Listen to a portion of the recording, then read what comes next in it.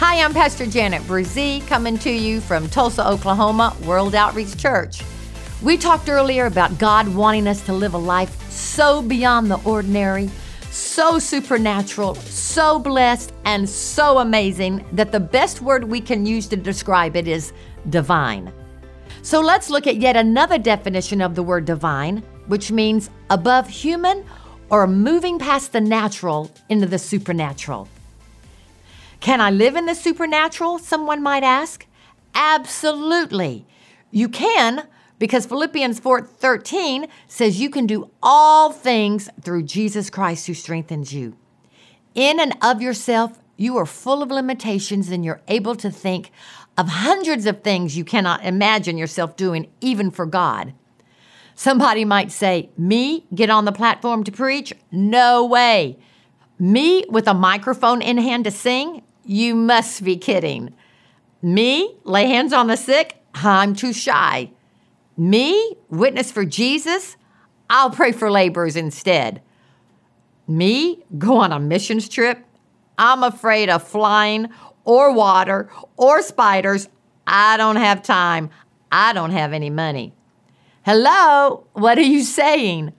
God has called you to walk an abundant life, and that means you walk right past the natural course on into the supernatural course.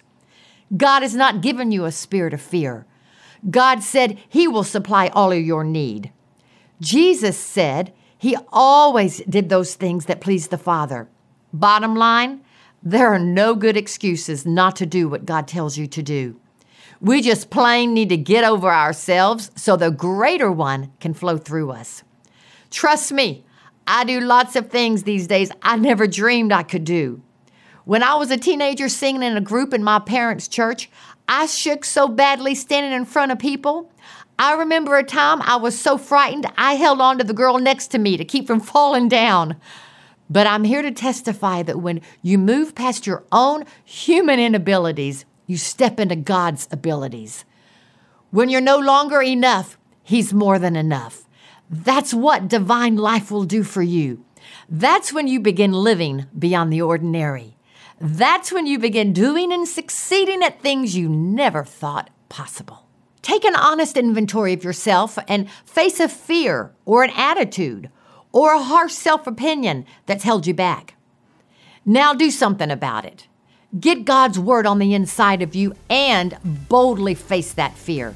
Put fear in its proper place, under your feet. Begin taking bold steps for God today, and by tomorrow, you'll walk in a whole new place. I'm so glad you tuned in today. If you're interested in a copy of my devotional, The God Life, go to our website, woctulsa.org. Join me again tomorrow as we find out more of how to live beyond the ordinary.